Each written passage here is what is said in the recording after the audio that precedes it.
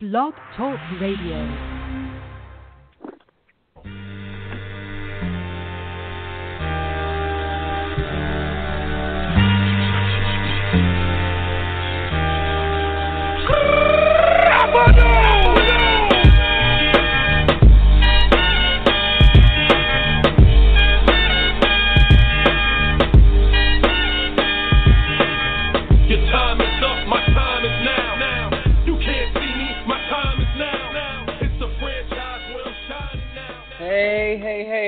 Welcome to the official Redbird Rants podcast, episode 8. I am Michael Miles, editor of Redbird Rants, and just want to fire things off tonight, and then I'm going to be stepping away. I wanted to take a quick moment and introduce at least who our host will be tonight. We have a new host for the show tonight. I wanted to give some special recognition to him, and I want to let you know that the two guests who are joining him tonight are the first to hear this news. But it is with the greatest pleasure that I introduce for our host tonight, our newly promoted co-editor of Redbird Rants, Tito Rivera. Tito, welcome to the show. Thank you. It's good to be here tonight. Boys, I'm ready, and I'm excited for tonight's show. Let's get going. And joining him tonight is Nathan Grime. Nathan, how are you? Doing pretty good, thanks. And we are really glad to welcome in for his first time on the Redbird Rants podcast, Trevor Huth. Trevor, welcome to the show. Thank you. I'm ready to get started. All right, fellas, I'm going to hand this show over to Tito. I'm going to back myself away, and I will be your engineer and producer in the studio, Mr. Jim Jackson. So, Tito, take it away. Voice of the Cardinals on Camel. Oh, my bad. I'm sorry. Okay, here we go, boys. Let's get to it right away. Thanks, Dr. Miles. It's great to be here tonight, and thank you for the special recognition. Trevor, Nathan, how we doing? Pretty good. Well. Ready to get started. Good. So let's get a quick update on the season so far. You know, the Cardinals, they just dropped 2 series to the Brewers and Orioles. So let's do a little bit of takeaways from those 2 series. Let's start with the Brewers series. Nathan, what did you get from the series loss to the Brewers? For me, it was a little bit more of the same, and some new things also cropped up. When I say more of the same, I mean the Cardinals continued their struggles against division teams and teams with winning records. So that is something we've seen over the first 2.5 months of the season. That's been frustrating. So that continued.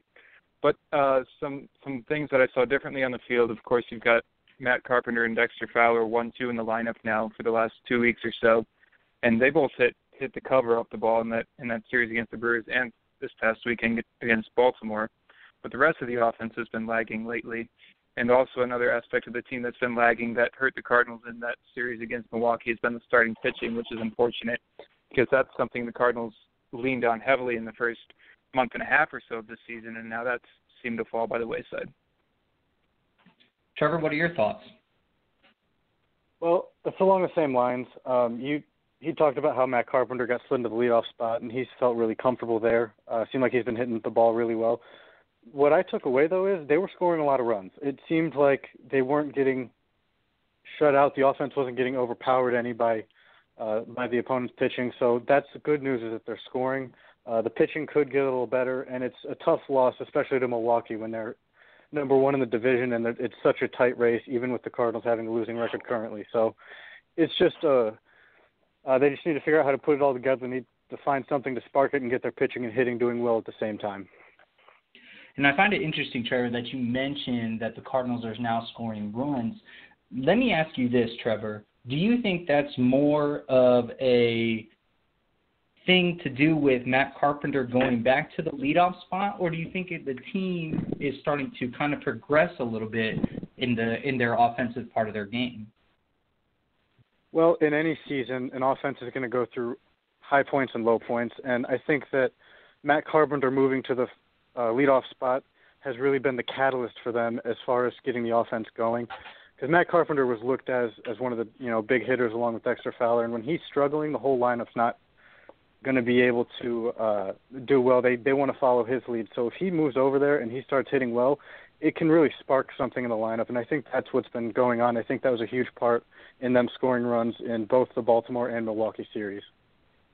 So, Nathan, let me ask you this. Can we put to bed Matt Carpenter being the three-hitter ever again? I don't know that debate will ever cease, and I don't know that, Carpenter will always be in the leadoff spot, whether it's this season or next season.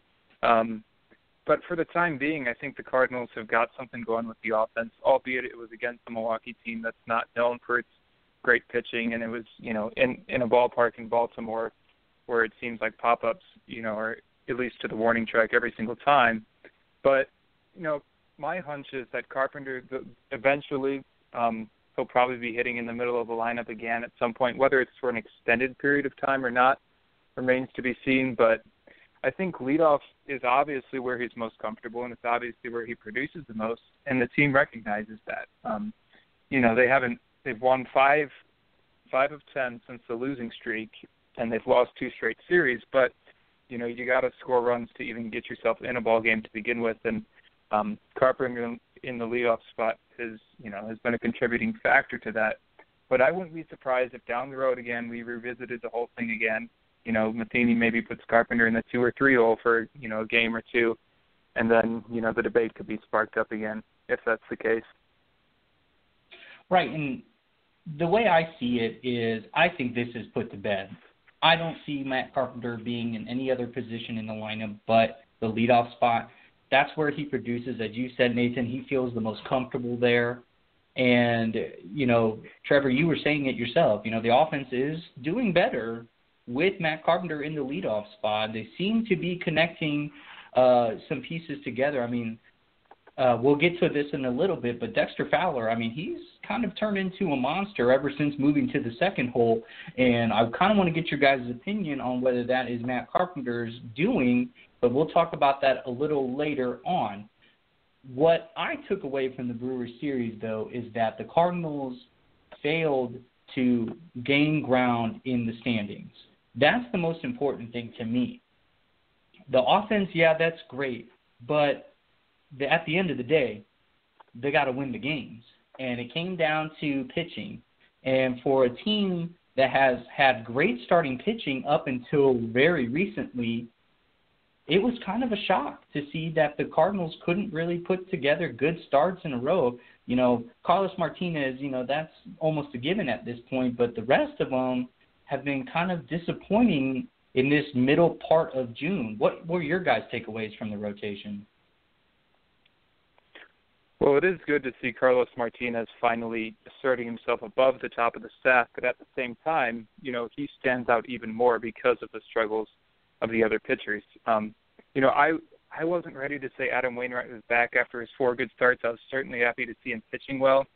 And hindsight is 20/20, but I just wasn't sure that he could keep that string of success going for the rest of the season. And unfortunately, his last handful of starts have just reflected how he started the season in April and his frustrating season last year as well.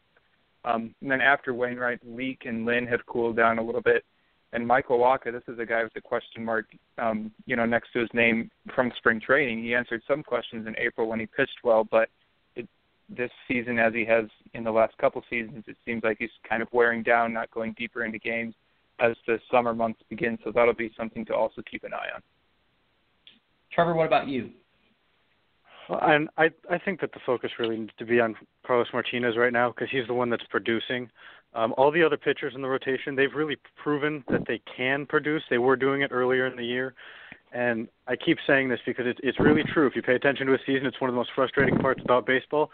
It goes in and out, even for pitchers, unless you're a dominant pitcher like Clayton Kershaw. He just never seems to have an off night. But as far as the rest of the rotation, I think it'll swing back around here really soon, and I think the hitting will keep up as long as they can continue to produce. So too worried about the pitching. I think it'll turn around, especially with Carlos Martinez leading the staff and really resurging as the ace of the Cardinals. Okay, boys, let's switch over to the Orioles series. The Cardinals, again, lost that series, and what could be described as a home run derby in the All-Star game, but put that in this series. It was just an offensive juggernaut. Whoever was going to score the most runs was going to prevail, except for that Carlos Martinez start. But, again, given the way he's been pitching, he's been just flat-out dominant. what did you guys take away from the Orioles series that you didn't necessarily see in the Brewers series? Nathan? Well, for me, it was Dexter Fowler having his best 3-game series of the entire season. As we mentioned, Fowler's just been turning it up a lot recently, but in this Orioles series especially, with the home runs, number 2 in the lineup seems like a good spot for him, especially with Carpenter getting on base. So Fowler can be more of a run producer than a table setter.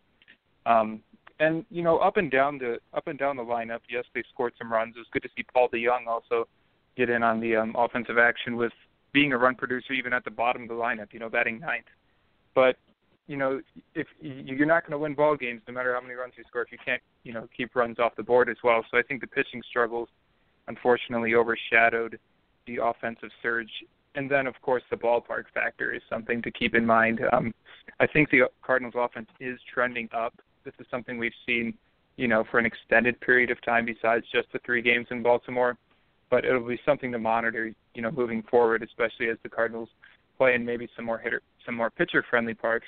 Busch Stadium is known to be a pitcher-friendly park, of course, and also against some teams with more quality pitching staff than Baltimore. Yeah, and it's funny that you mentioned again the Camden Yards. In my June article, looking at the schedule, I even said it myself. When you go into Baltimore, you got to be careful with their right-handed hitters because they can just pull the ball to left and center. I mean, that is a hitter's haven. I won't call it Coors Field, but, I mean, it sure acted like it this weekend. Trevor, what did you take away from the Orioles series? The thing I really took away was that it solidified what I had already thought was going on. The Cardinals seem to come out every series, game 1, and they seem to have just a ton of energy. They're able to, their pitchers are able to produce what they need to, and the hitters come out. They won the first game of these last 2 series, and then they lost the rest of them. So it seems like they have a lot of energy at the beginning. They win one, and then they settle back instead of continuing to attack. But the thing is, between both these series, there were 46 runs scored by the Cardinals, and they gave up 46. So obviously there's something wrong there. Sometimes the ball goes the wrong way, but to have a run differential of 0 is kind of over 2 series seems like a little odd to me. So it's really tough to point out what needs to happen. We've talked about the pitching, and they did give up a lot of runs against Baltimore, but it just seems like they need to find that energy from game 1 and keep pushing that through the rest of the series. And I like how you say that, finding that energy, because I also wrote a recent article addressing John Mozeliak's comments about waiting 4 to 6 weeks to change the team, do something for the team. And what I said was that the Cardinals right now just lack urgency. There's no sense of we need to win because our season's on the line. And I don't know if you guys get that feeling, but I kind of sense that's where you're going with it, Trevor, right? Yeah, a little bit, and it's somewhat justified if you really look at it, because right now they're sitting at 31 and 37. They're only 5.5 games back from first place in the NL Central. They're not playing in a tough division. It doesn't really seem like there's something pushing them to get there. And this was, you got to remember, the preseason, this was a lineup that they were saying was built to compete with the Cubs. And I wrote this in one of my articles. The Cubs and Cardinals right now are competing to see who can finish closest to 500 is what it seems like. So there's really nothing pushing them because they're 5.5 games back. It doesn't look like they're, they need a huge push to get to the wild card because they're 12 games out of that. But I think that if the race in the NL Central just gets a little closer, a little farther away even, it'll spark something in them, and now that can bring the energy that they think they've been lacking. Nathan, you and I were on the podcast episode where Vogie kind of asked us, is the Central Division that competitive? And if, whether or not the Cardinals should be, kind of worried about it or not. And I said, yes. What did you say? I can't remember.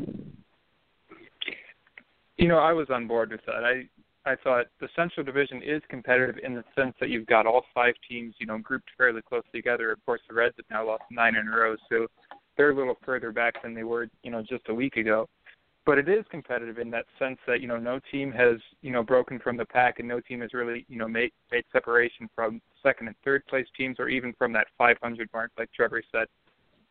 Competitive in the sense of outside of the division, not so much. The Central Division does not, boast the premier teams in the National League. You've got the National League West with 3 teams that would be in first place, I think, in at least half of the divisions in baseball, right now. So the Central is, still up for grabs, and the Cardinals are only 5.5 out. But what you said about urgency, I think, is a point well taken, because the Cardinals are not used to having to have this kind of back-against-the-wall sense of urgency in the month of June. We saw in the years like 2012, 2013, 2014, 2015, even last year a little bit, where the Cardinals were a good team in the month of September because they had the division or the wild card right in front of them. They knew what they had to do, and they've historically been a good team in the month of September, winning ball games, down to the wire, against the clock, if you will. Whereas it's hard to have that mentality in the month of June when you still have, 100 or so games left on the schedule. Obviously, the players and the managers and, the entire organization knows that these games count for just as much as they do in September.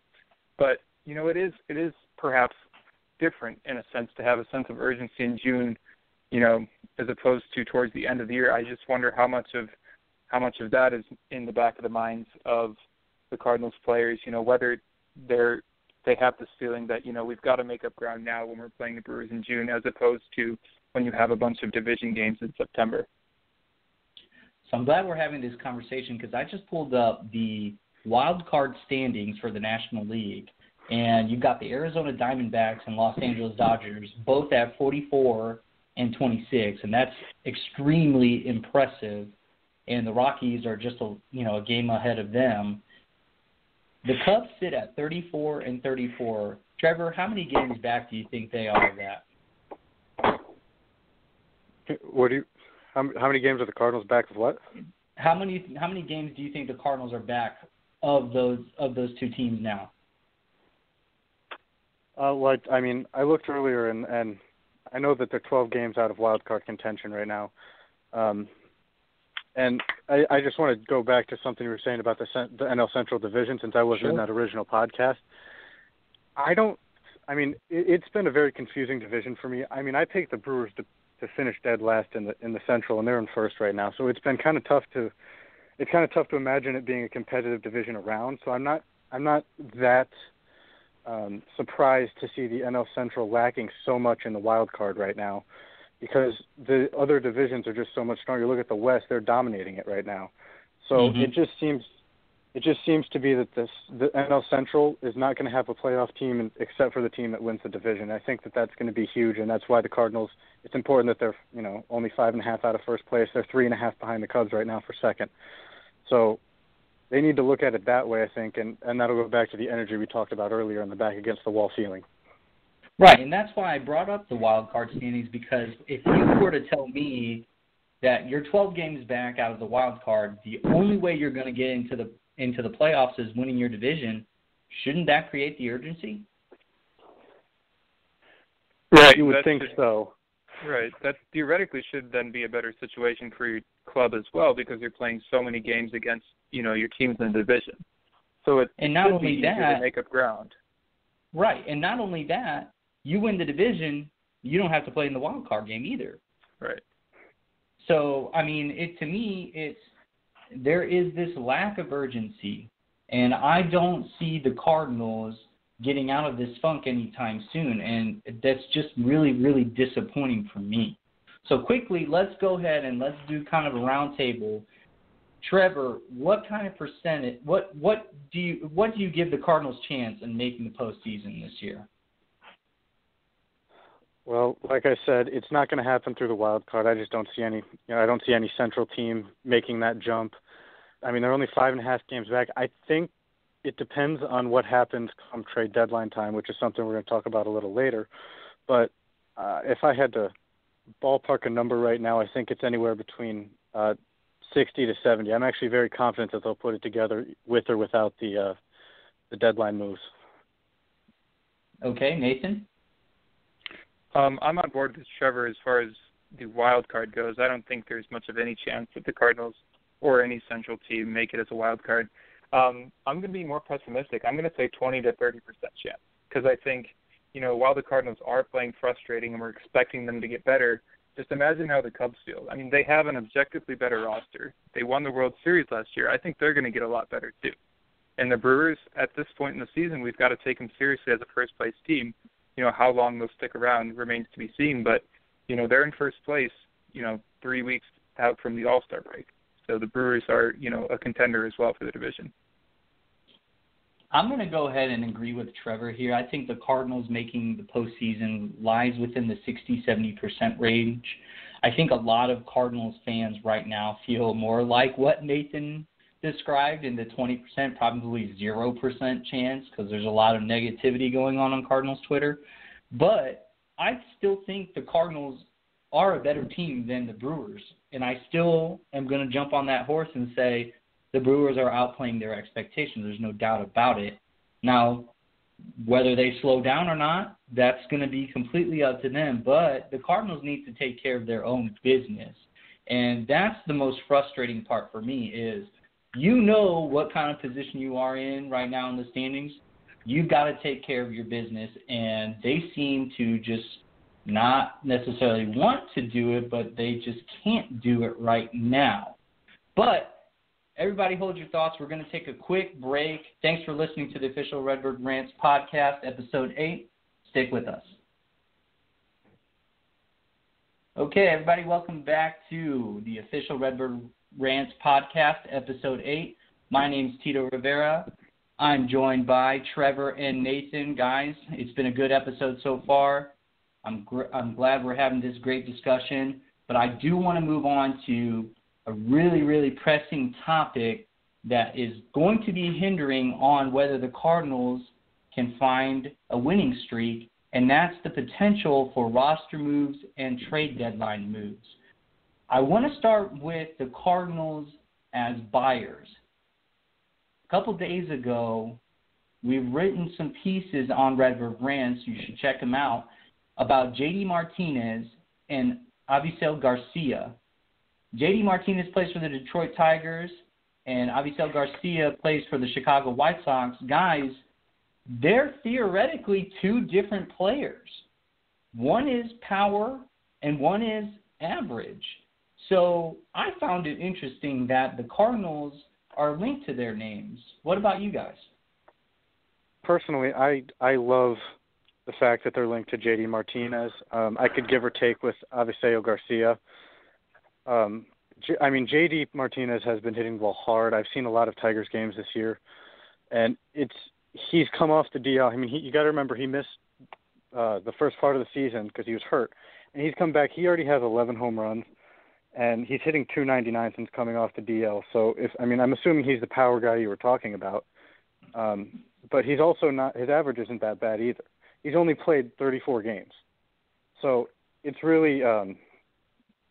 I think that, a lot of talk when it comes to Cardinals as buyers is one bat's not going to fix the lineup, but if you look at a guy like J.D. Martinez, you slide him into that 3-hole, that one would eliminate the conversation of Matt Carpenter moving back there altogether, you would think. And you see what Matt Carpenter did just by moving to the leadoff and getting his bat going. If you bring in J.D. Martinez's bat, then what can that do for the lineup? You have to wonder, because he's been hitting the ball hard. He hits the ball in the screws almost every time he swings, it seems like.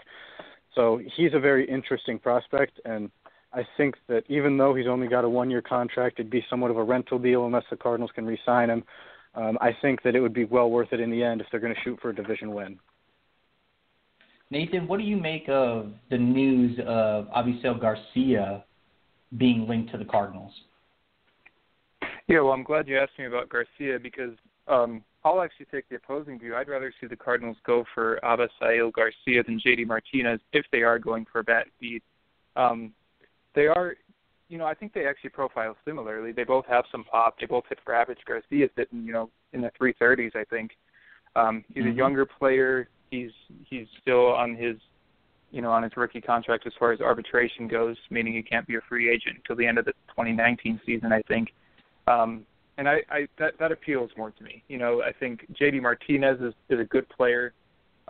Batting third in the Cardinals lineup would, fill that hole, of course. But as Trevor mentioned, he's a free agent after this year, 30 years old. That's the prime of his career, and that would cost a lot. for the Cardinals to trade for him, and then if they wanted to re-sign him, that would cost a lot as well. So I'd rather see them go after Garcia. I haven't seen too much of him. Just kind of reading his profile, watching some video, looking at the statistics. I like what he could bring to the Cardinals team offensively. Yeah, and I'm going to split the difference here. I can go whichever player the Cardinals want in this scenario.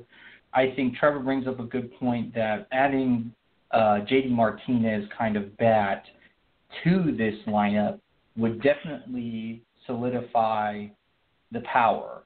He's got the power. I mean, I've been watching J.D. Martinez for a couple of years now through fantasy baseball, and that kind of player, is rare. And he's relatively young. I think he's 28, 29, but he's got some good years still left in him, and he would project probably as your right fielder. So that would be a little interesting to see what the Cardinals would do. My assumption is that they would move Stephen Piscotty over to left field unless, J.D. Martinez is okay with playing in left field.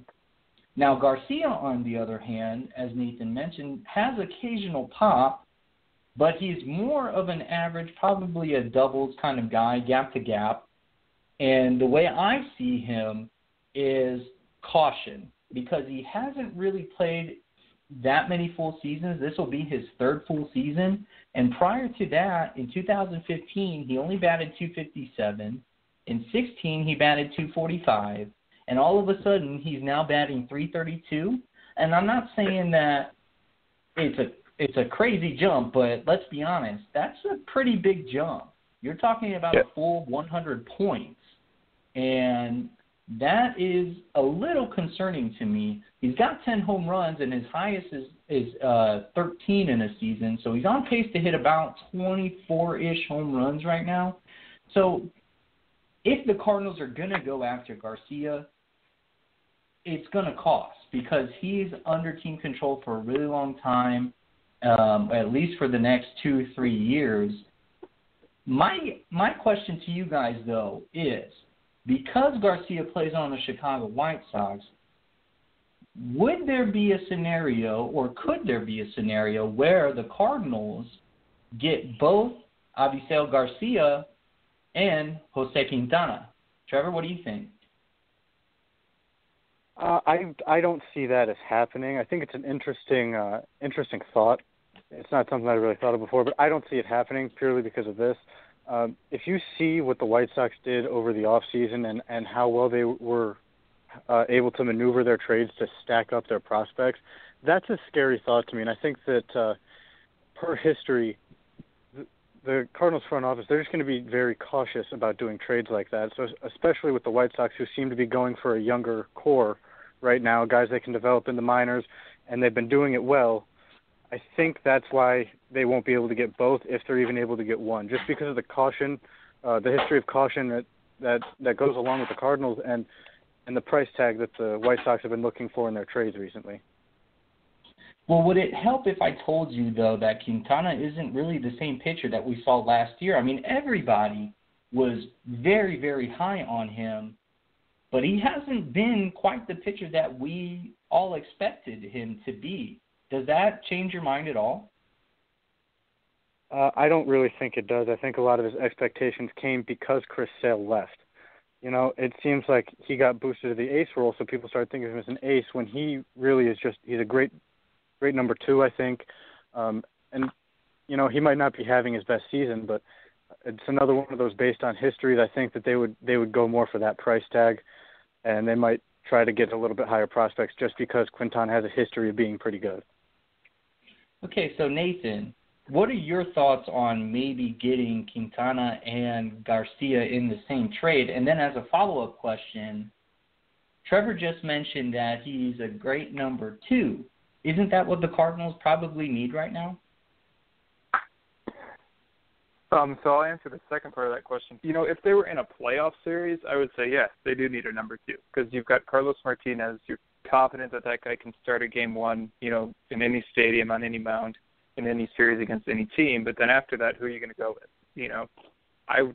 probably say Lance Lynn at this point, but Wainwright is, the de facto number 2 as far as just order is concerned this season. But given the struggles of the 2 through 5 in the rotation, you don't really have a number 2. So, yes, that's a fair point, but we're talking regular season baseball for the time being. You got to win regular season games before you can think about the playoffs. And I think the Cardinals have, they've got starting pitchers in the minor leagues that I think they'd be confident in to, step into the rotation if need be. We saw Marco Gonzalez make a spot start in the Brewers series.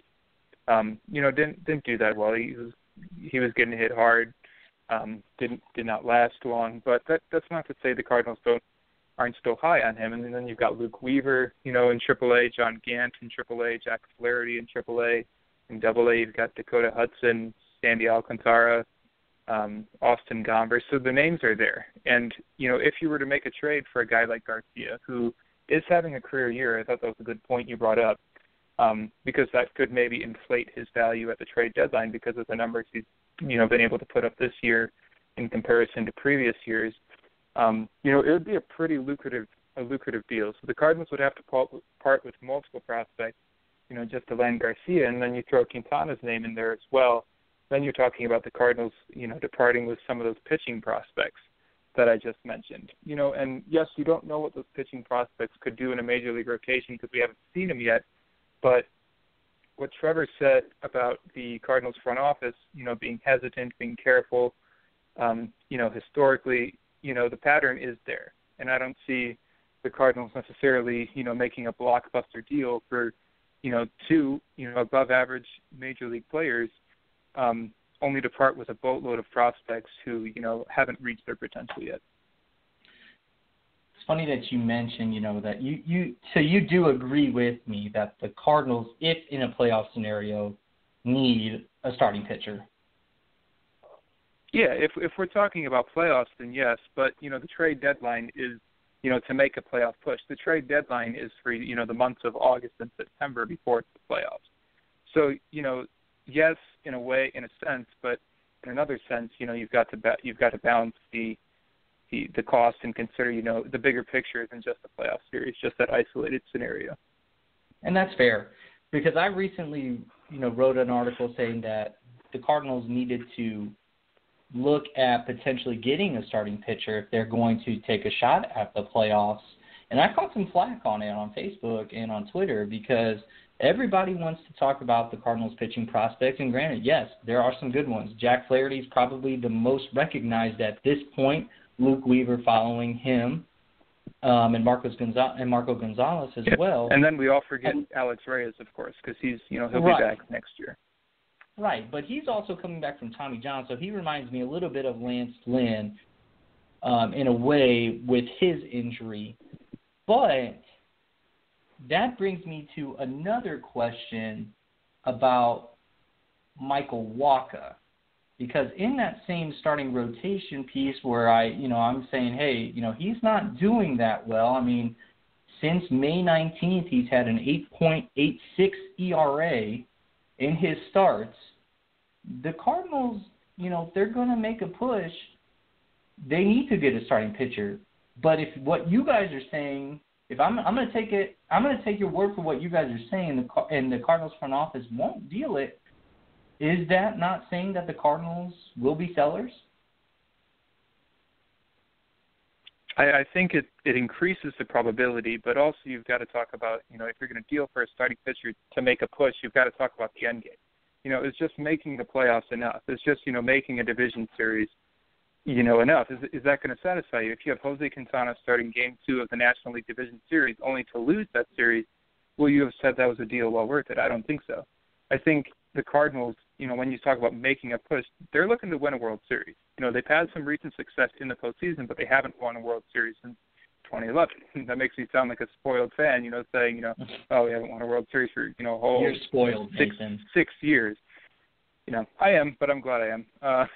But, you've got to consider, how far is a starting pitcher going to get you? So, yes, starting pitcher would increase the chances, perhaps, of the Cardinals making the playoffs, but will it increase the chances of the Cardinals being able to win the World Series? I think that's where a little bit of that apprehension comes from. Because if you're going to lose in round 1 of the playoffs, will it have been worth, dealing a Jack Flaherty or a Luke Weaver or somebody like that? a position player as well, a Harrison Bader, Magneuris Sierra, just to make the playoffs and lose by a game. Or if you're 6 games under 500 at this point, if that doesn't improve quickly, yes, toward the deadline, you're going to have to talk about the Cardinals being sellers. Because not only then will they be able to keep on to these prospects they have right now, but they'll perhaps be able to deal some major league pieces, retool that farm system even more, and then they'll be in better position to not just make the playoffs, but to make a World Series run, in the coming years. So, Trevor, let's actually hit on that. Let's hit on that a little bit more. I'm done beating the horse of getting the Cards a second guy. You guys aren't agreeing with me, so I'm just gonna step away from that. The Cardinals as sellers is a really, really intriguing prospect, and I think a lot of St. Louis is kind of grappling with this idea that the Cardinals won't make it to the postseason for a second consecutive year, and that they actually might be sellers. Names on the list include Lance Lynn, Trevor Rosenthal, Seung-Hwan Oh. What are your thoughts on those trade chips? Are those guys trade chips? Personally, I think that anybody on the major league roster can be a trade chip. I know that sounds weird when you get reach names like Carlos Martinez or Matt Carpenter. For those guys have higher prices. Just maybe if somebody over offers for them, you're not going to say no in that situation, most likely. But I think that anybody can really be a trade chip. But my problem with that is, who are you selling for? Because the Cardinals farm system is excellent. I mean, we've talked about a ton of guys. We're leaving out guys like Delvin Perez, Eliezer Alvarez, and pitchers who are still young like Junior Fernandez, and there's even Daniel Ponce de Leon in AAA, who's kind of a low key prospect, who's 2-0 with a 2.17 ERA through his first 6 starts at AAA. So it's a really rich farm system already. So it wouldn't make sense to me to sell to try to get more into it and kind of overpopulate it, unless you're trying to rebuild and then possibly sell them. But that seems just that's a very rare thing to happen. So like I said, anybody can be a trade chip. I don't see anybody as off limits depending on what their value is, but it's a cautionary tale of what are you trying to do with it. Right. So let me ask you this follow-up question. And you mentioned Carlos Martinez, though. I have a hard time believing that the Cardinals would ever try and trade him. And I understand that, if the price is right, yeah, you might do it, but I'm not so sure the Cardinals would. What makes you think that the Cardinals would actually ever deal Carlos Martinez? Well, you mentioned try to sell him. I don't think they would try to sell him. I think that if for some odd reason some team looks at him and says that's what we need, and they're willing to overoffer a ton. I'm not saying just a small overoffer, like this is a clear, sure, the Cardinals are going to win. Then I think that they talk about it, they think about it, and that's the only scenario when it would happen.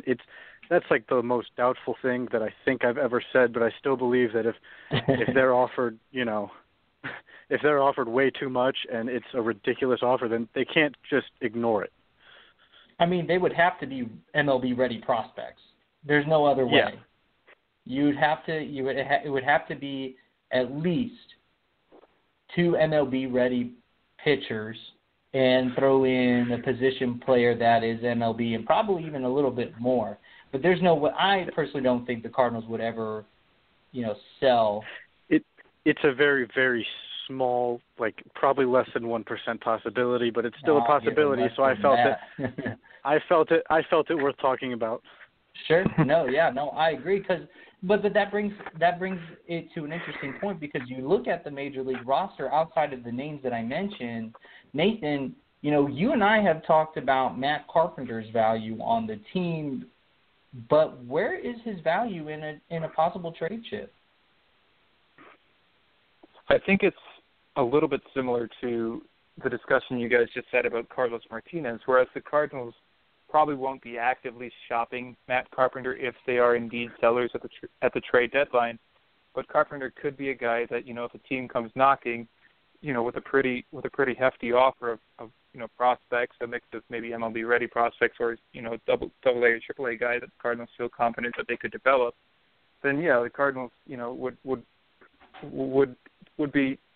have to entertain that offer. You're not going to just hang up the phone if you've got a good offer. And I think that's the discussion we had, on a previous podcast about Matt Carpenter. As far as retooling the farm system goes, I don't think you can ever really have too much talent in that farm system because you don't know what's going to happen. You don't know which guys are going to make it to the show, which guys have longevity at the major league level.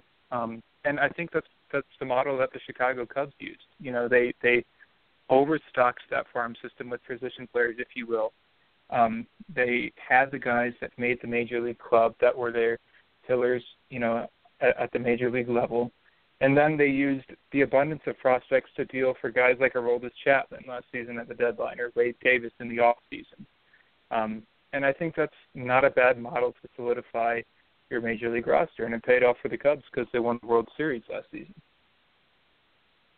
Yeah, I can kind of see it that way. I kind of also thought that, if you restock your your prospects, what's to say that the Cardinals won't turn that into somebody at the major league level right now, God willing, a Mike Trout kind of a player. That's also a possibility. But before we move on, we got to take another quick break. You're listening to the official Redbird Rants podcast, episode 8. Stick with us, and we'll be back. Okay, guys, welcome back to the official Redbird Rants podcast, episode 8. My name is Tito Rivera. I'm joined by Nathan. Nathan, quickly shout out your Twitter account. All right, it is at Nate Grime, NateGrime. Go ahead and give Nate a quick follow on Twitter. He's got some great insight. Trevor, what about you? At Thooth29, THOOTH29. Go ahead and give Trevor a quick follow as well. He's also got some great insight. They both got great articles going up on Redbird Rants right now. Again, my name is Tito. My Twitter handle is at Triveratops. That's TRIVERATOPS. Kind of a play on a word. But let's continue the conversation. We've had a great episode so far, so if you've tuned in, thank you so much. Let's go ahead and talk about the current trends of the St. Louis Cardinals and where they're headed. Let's start with who's hot and who's not. Trevor, who's the hottest St. Louis Cardinal player right now on the field? Well, it's impossible to ignore. We've been talking about it the whole time. Carlos Martinez is a clear answer to me. I mean, he started off struggling. He's finally figured it out. He just posted back-to-back outings where he gave up less than 2 earned runs for the first time all season. And in his last 2 outings, including his first career complete game shutout, he had 15 innings, giving up 1 earned run and 21 strikeouts. That's just the numbers that we were expecting all year, and it looks like whatever was ailing him earlier in the year, he finally got put together and he finally picked up. So it's good to see him hot. Nathan, what about you? I'll go with the 2 guys at the top of the lineup, Matt Carpenter and Dexter Fowler. Any particular reason besides what we've mentioned? Well, I think one thing maybe to note is that, now that they're finally producing at this rate, it does stand in contrast to the struggling, start they had to the season. We were hoping that they would be hitting like this all year.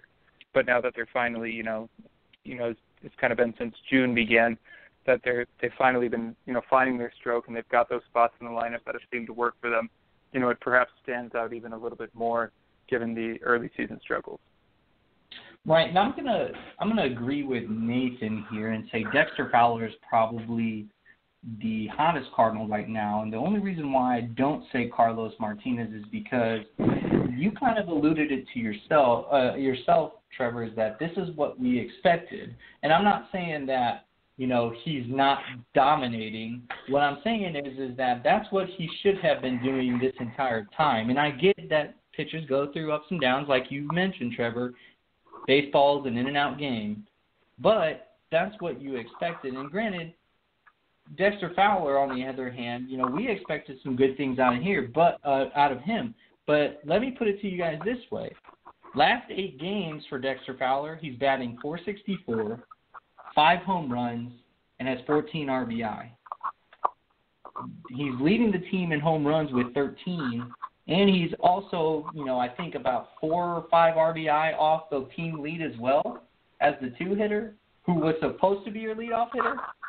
That's impressive to me, and it's a good sign of things to come for Dexter Fowler and the St. Louis Cardinals. So let's turn it over to who is not Nathan. Who's not cutting it for you? Well, I think there's a variety of different avenues you could perhaps take. I think the bullpen as a whole kind of is, still underwhelming, and that's kind of been a season-long narrative. But I'll go with some starting pitchers. I think Mike Leake is, he's obviously cooled off. Michael Wacha, as we discussed, is also cooled off. The offense, besides Carpenter and Fowler, there's no one that really stands out to you too much. Jed Jerko's been on a little bit of a cold spell as well. So there's a lot of different names you could drop. To answer that question, I kind of just went through all the different facets of the roster, I suppose. But you're looking for more than just 3 guys to stand out, and that's when you'll start winning more ball games. They're going to need more than just Carlos Martinez because he's only pitching every 5th day. They're going to need more than just your 1 and 2 spots in the lineup. They're going to need the middle of that lineup to start turning it up a notch. Trevor, what do you think?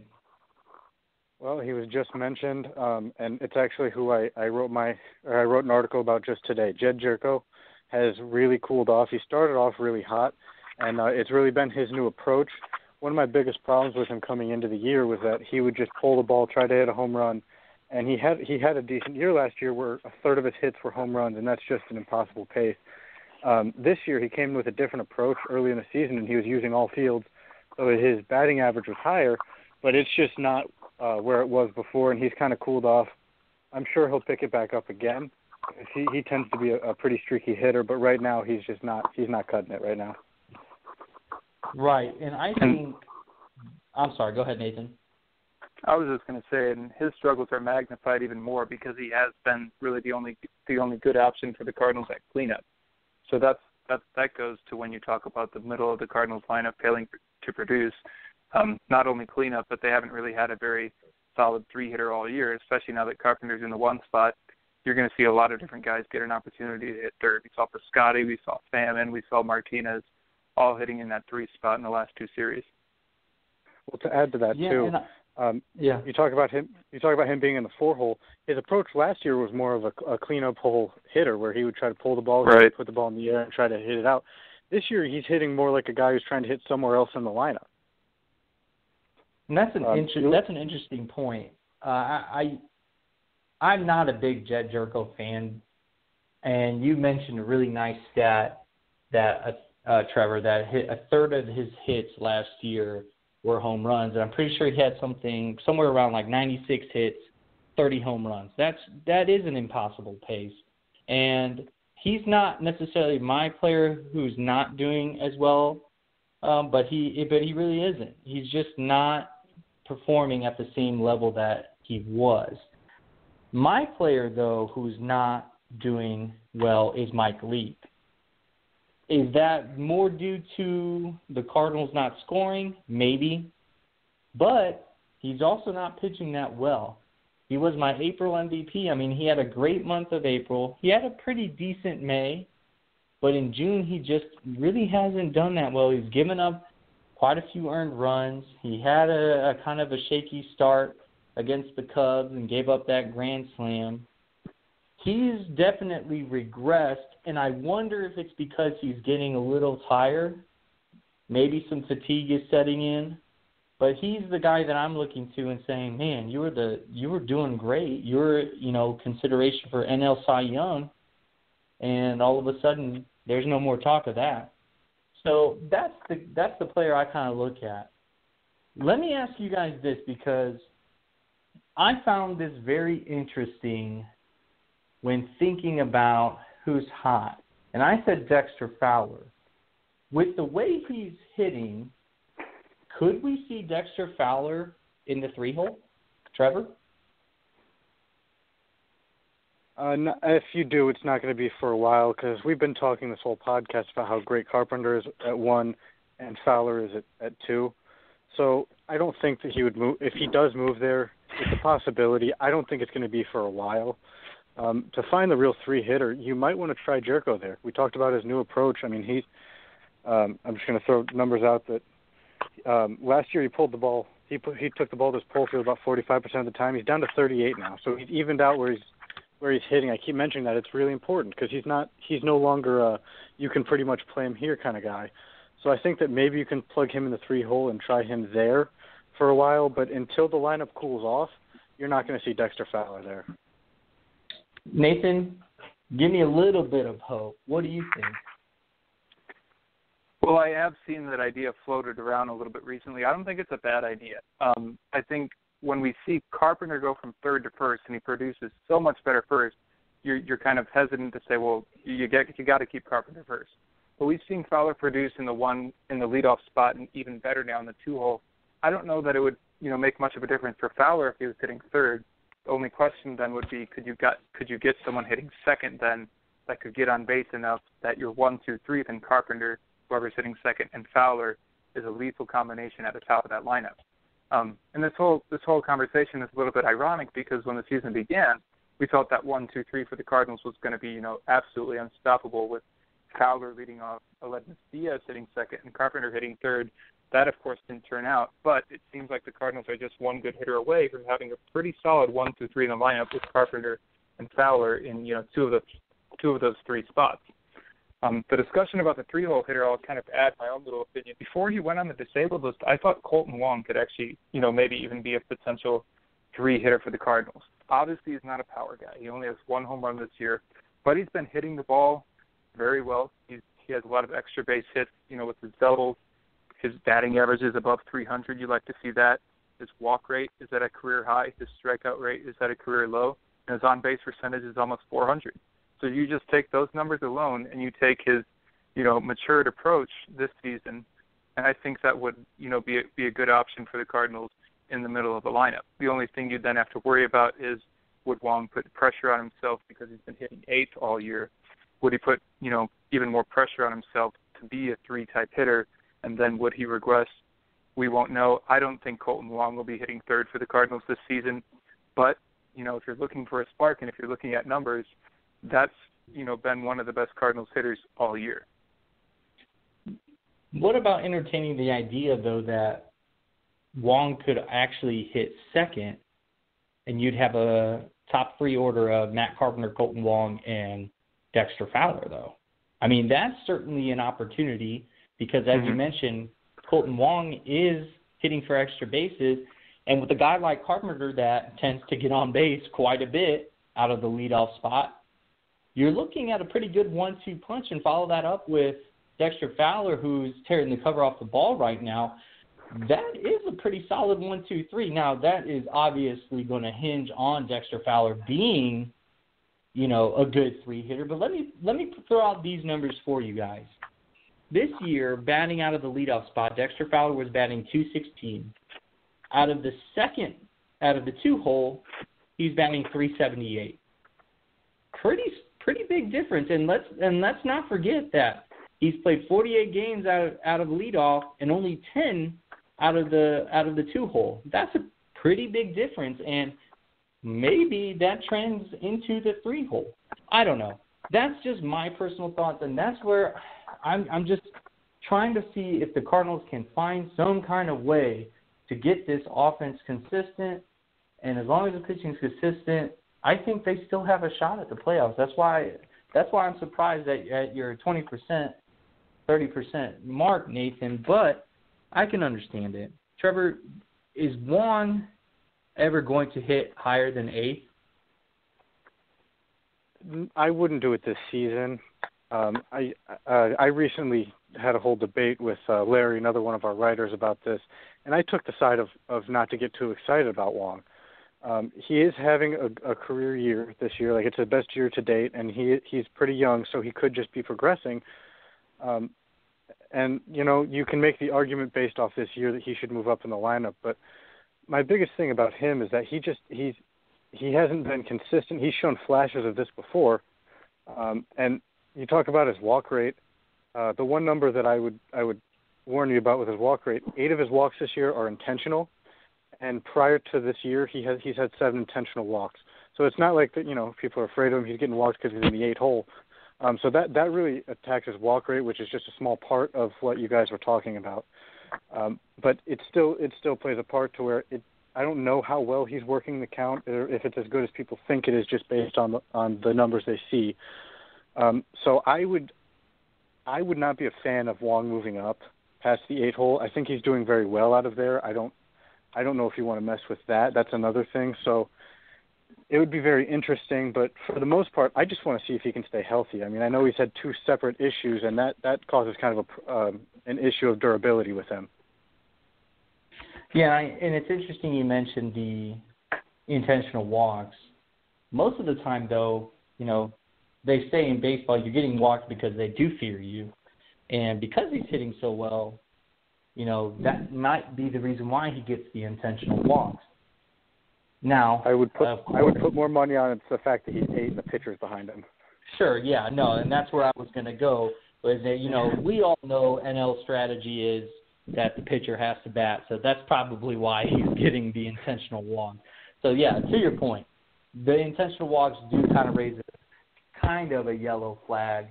But I will say, if you guys are listening right now to the official Redbird Rants podcast, go check out the slideshow put up by Trevor and Larry. Larry's another one of our writers. He's done an awesome job since coming on.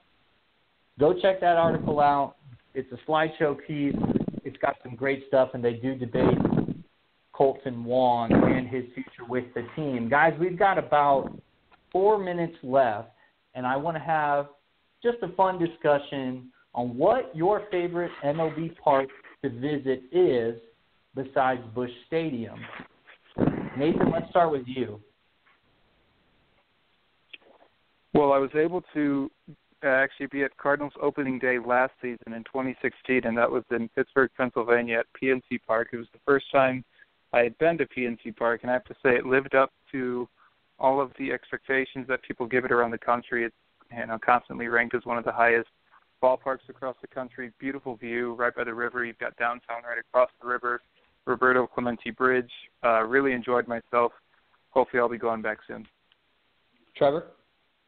I had the chance to visit Fenway Park, and that is amazing. I mean, it's old, but as soon as you walk in, the green stadium really just gets you. If you're a baseball fan, you are instantly in love with the park. I mean, I hope I get to go back too, man. I loved it there. I've been fortunate to also visit PNC Park, Nathan, and I will tell you that it is my favorite outside of Busch Stadium. It's one of the better ballparks that I've seen, and I'll tell you, the way I describe it to people is that it makes you feel like you're in a little league field, but it's obviously the major leagues. And that has no sway because of my favorite baseball player, Roberto Clemente. But that being said, we've got about a minute left. I just want to say thank you to both of you guys for joining me on the podcast. And thank you to all our listeners out there. If you get a chance, remember to follow Nathan, myself, and Trevor on Twitter.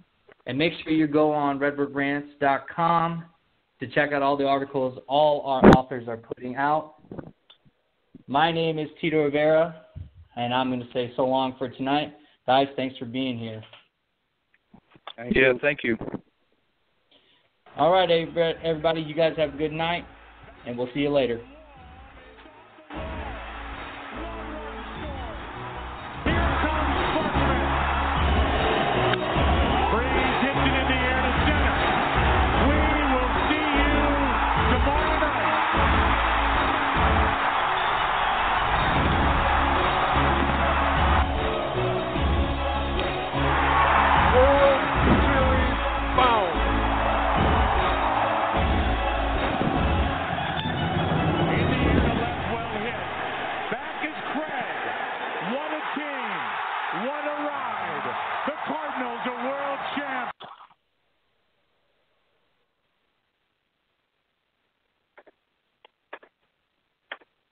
All right, guys. Good job. You're off the air. All right. Nice job, Tito. Thank you. Really great. Yeah, too bad Trevor dropped right there at the end, but you guys were really, really great. So thank you guys. Awesome. Yeah, it sounded great. Yeah, I'll write up the quick recap. I'll just follow the model you've been using, Tito. So I'll try to get that in tonight. Yeah, no worries. One of us can get it out there tomorrow. We'll have Awesome. Just put a place again for a link, and we'll be able to slap the link in there. Cool.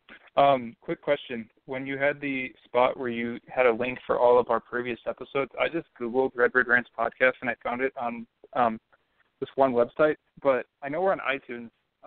Should I just link the iTunes thing? Because I wasn't able to find, like, individual episode by episode like Tito had been doing. Yes. I think the way you did it was fine, but, I mean, iTunes is cool, too. I didn't even – I always forget about iTunes. Yeah, that's the beauty of having us through Blog Talk is that it puts us directly into iTunes. Awesome. Yeah, that'll be fine, Nathan. Yeah, if you want to do both, link us to iTunes and put it on there, I mean, that's fine with me. All right, we'll do. Okay. All right. I'm good. Thanks. All right, I'm hitting end. We'll see you. Hang up on you guys. See ya. All right, see you guys. Bye.